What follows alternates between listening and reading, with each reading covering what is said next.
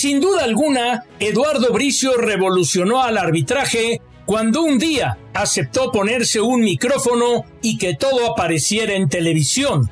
Un árbitro que no le temblaba el pulso para nada, que era rebelde por naturaleza, que se defendía de los ataques, pero que respondía dentro del terreno de juego. Sí, toda una dinastía, la de los Brizio dentro del arbitraje mexicano. Hoy la primera parte de la plática con Eduardo Brizio recordando.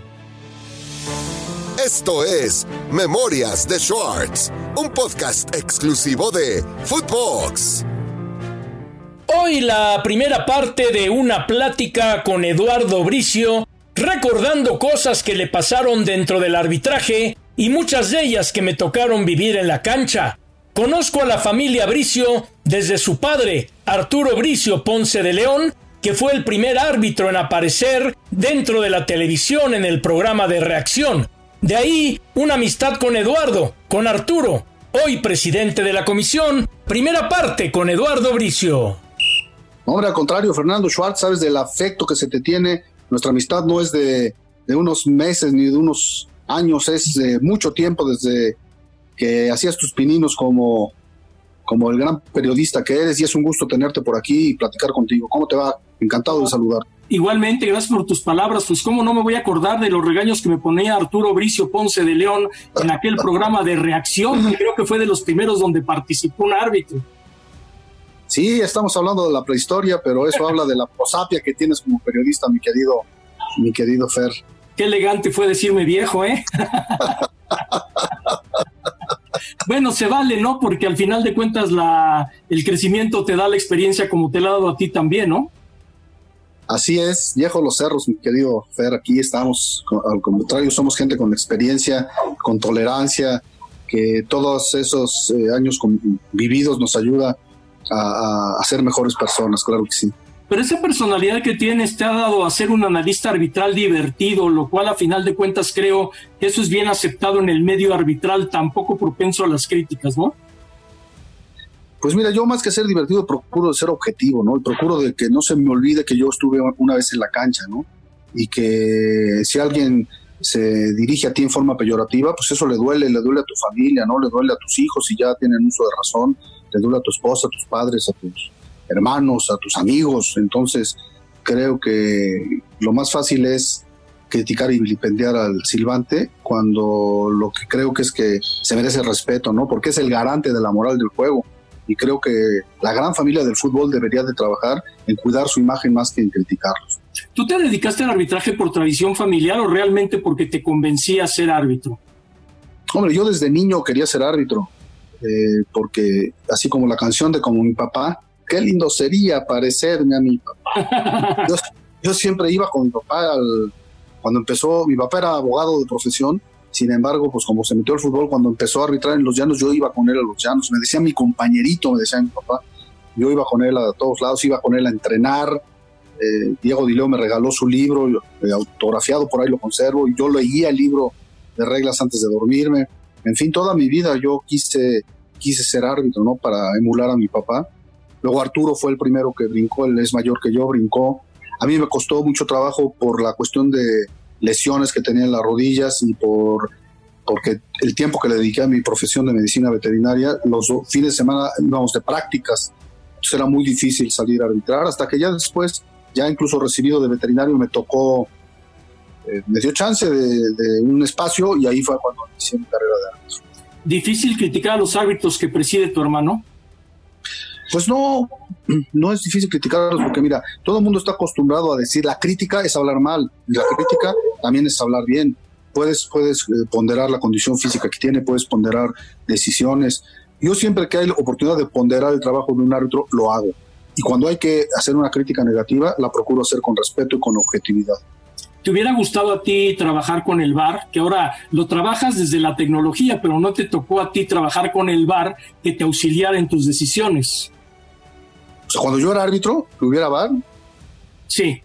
Sí, no, la verdad no me llamaría la atención.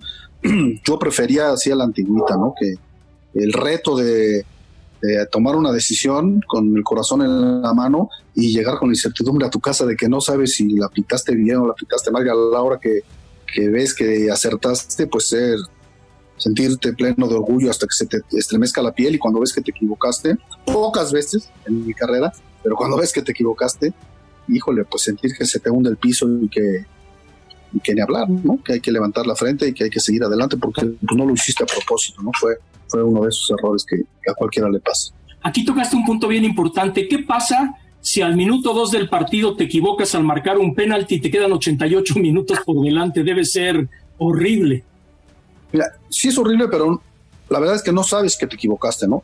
Los primeros 45 minutos no sabes. Ya en el medio tiempo sí empiezas a darte cuenta que te equivocaste, porque alguien te dice en el camino al vestidor, o cuando sales al segundo tiempo te dicen los jugadores, ya la vimos, ¿sabes qué? Eso ya pasó, vamos para adelante, hay que sobreponerse a lo que ocurrió y no perderte en el error, porque si no cometes automáticamente uno más y puede ser el fin de tu carrera, ¿no? Es agobiante totalmente, ¿no? Ser árbitro. Sí, me ocurrió tener un primer tiempo para llorar y en el segundo tiempo hacer un estupendo arbitraje, porque sí, te programas en el medio tiempo y ¿sabes qué? Olvidémonos lo del pasado, vamos a luchar por el futuro, ¿no? Tus hijos deben haber pagado muchas en la escuela los lunes, ¿no? Pues fíjate que mis hijos estaban chiquitos cuando yo era árbitro, y creo que poco, ¿no? No creo que hubiera tanta afición en cuando eran ellos, tanta afición en su grupo, y eso no creo que hayan tenido muchos problemas por mi culpa. No creo. Les voy a preguntar, fíjate. Es que de repente puede pasar, pero un capítulo muy recordado de tu carrera fue cuando aceptaste ponerte un micrófono en aquel color de David Faitelson. ¿Por qué te aventaste a hacer algo que sabías que te podía costar? Mira, es una larga historia. Yo he escrito 2 libros, La ley de la ventaja más recientemente, y hace algunos años el silbatazo final, los árbitros también juegan. Bueno, pues en el silbatazo final, ahí le dedico un capítulo completito al incidente del micrófono, cuáles son los antecedentes, qué pasó, las consecuencias, etcétera. Entonces es muy largo de contar. Sin embargo, cosa que poca gente sabe es que cuando se jugó una final en León, creo que fue León Puebla, que se coronó el León de la mano de Tita, vinieron unos periodistas de la BBC de Londres y pidieron, no sé si ya traían autorización de FIFA, y sí pidieron autorización aquí en la Federación Mexicana de Fútbol, y grabaron a Arturo. Arturo hizo lo mismito que hice yo, lo hizo con la BBC de Londres en esa final en que se coronó el León. A los pocos meses o años, no sé, David me propuso esa situación cuando llegué al partido de CEU, que ni me tocaba ese partido a mí, me avisaron el viernes que iba a pitar ese partido el jueves. Entonces ya lo hice yo, le dije que nada más medio tiempo. Mucha gente, los que me acusaron, dieron la impresión a FIFA de que yo permití que se oyera en la transmisión todo lo que pasaba, cosa que no fue así. Se editó el video, 3 minutos de duración, que se pasó en los protagonistas por la tarde. Yo tenía derecho de veto, decían que no pasen esto, no pasen lo otro, pero no hubo necesidad. Y a la hora que se armó el relajo, pues yo iba a enseñar el video de Arturo. Se llamaba no me acuerdo si era Los Árbitros, el equipo que nunca gana o el equipo que nunca pierde. No me acuerdo cuál era el título. Lo he buscado. Tenemos 2 cajas de videos ahí que pues, nunca lo he encontrado ya, y no lo he buscado en internet, no está. Sin embargo, yo lo podía haber exhibido, a decir, a ver, esto hizo Arturo y esto hice yo. ¿Y qué? A ver, ¿por qué me castigan a mí? Pero mi papá dijo, no hagas eso. Tu hermano ya va a la Copa del Mundo, ¿qué tal si se arma el relajo y suspenden también a tu hermano? Y entonces yo no pude exhibir el video, pues que en cierta forma me motivó a hacerlo, y en cierto modo hubiera servido para mi defensa, ¿no? Pero hay miles de aristas y podemos estar platicando 1 hora sobre ese problema. Pero a final de cuentas yo creo que no tendría nada de malo, y sobre todo con la tecnología actual, porque a veces en el fútbol el árbitro es una figura intocable, ¿no? Y en todos los otros deportes sí escuchas la voz del árbitro, ¿no? Pues sí, lo que pasa es que yo creo que lo hice en ese momento pues con la gente equivocada, ¿no? No eran tan bien vistos en la Federación Mexicana de Fútbol estos señores de TV, no sé si ya era TV Azteca inclusive, y pues pusieron el grito en el cielo, ¿no? Se rompieron muchos paradigmas. Sí me arriesgué, tomé cierto riesgo, pero mira, uno de los lemas que ha regido mi vida es que no dejes pasar los strikes, ¿no? si te van a ponchar, que te ponchen bateándole, ¿no? Entonces yo dije, este es un strike, y boom, le abaniqué, le pegué, incluso le pegué a la pelota, parecía que se iba de jonrón, parecía un jonrón, pero se abrió en el último instante, se fue de foul. Me suspendieron 6 meses aquí en el fútbol mexicano, pues regresé sin problema, me quitaron el gafete de FIFA 1 año, lo recuperé, en fin, en el recuento de los daños pienso que salí ganando. Sí, a final de cuentas fue un atrevimiento el que tuviste, ¿no? Claro, yo les quería meter un calambre nada más, ¿no? Pero no, sí me salió un poquito más pesado de lo que pensé, la verdad. ¿Pero por qué un calambre? Digo, ya tiempo pasado se puede saber.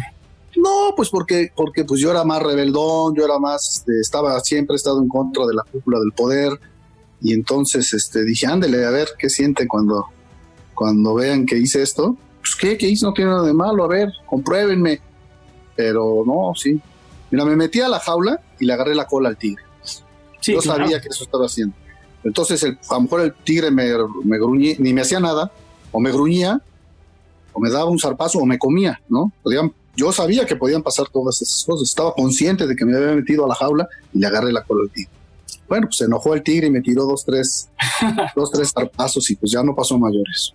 Pero es que la gente no lo sabe. A veces el grupo de árbitros es tan complicado el vestidor como el de un equipo, ¿eh? La verdad. No, sí, cómo no. Mira, muchas de las mejores cosas que he vivido me ocurrieron en el arbitraje. Cosas maravillosas, pero sin duda, lo peor que he visto en mi vida, lo vi en el arbitraje. Lo peor. Sí, lo llegué a ver en el arbitraje. Sin duda alguna. Y muchísimas cosas de las mejores que viví también. Y no es patear el pesebre, ¿no? Simplemente es reconocer que es difícil estar ahí, muy difícil.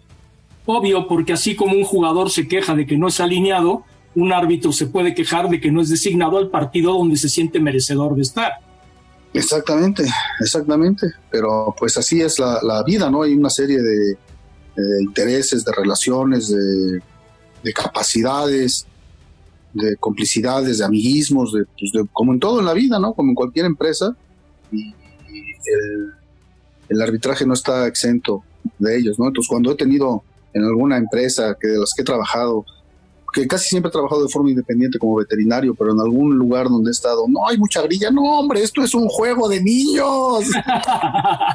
Después del doctorado honoris causa que recibí en el arbitraje de grilla, no, hombre, lo demás en la vida ha sido reír y cantar.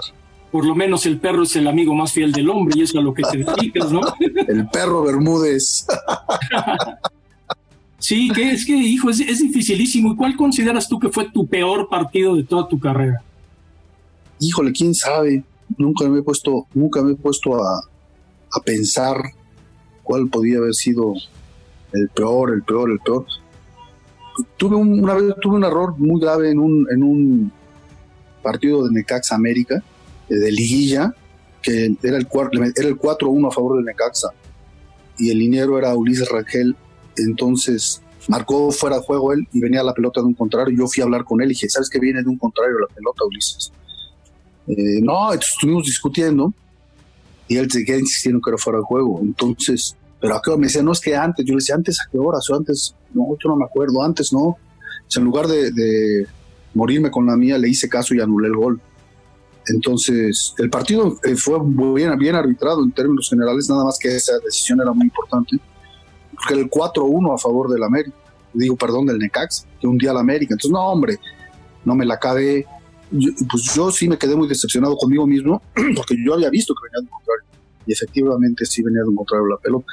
Entonces, el partido de ida, y el tiempo que pasó entre el partido de ida y el de vuelta fue un infierno, porque a todas horas hablaban de mí, todo decían de mí, pues por supuesto que había anulado el gol para ayudar a la América, que la América nunca se iba a levantar de un 4-1. Le estuve rezando a todos los santos que no se levantara el América del 4-1, y sí, el partido de vuelta lo volvió a ganar el Necaxa, ya se acabaron todas las críticas en contra de mí, pero ese es uno de los errores más importantes que cometí en mi carrera, sí. Esto fue Memorias de Schwartz, un podcast exclusivo de Footbox.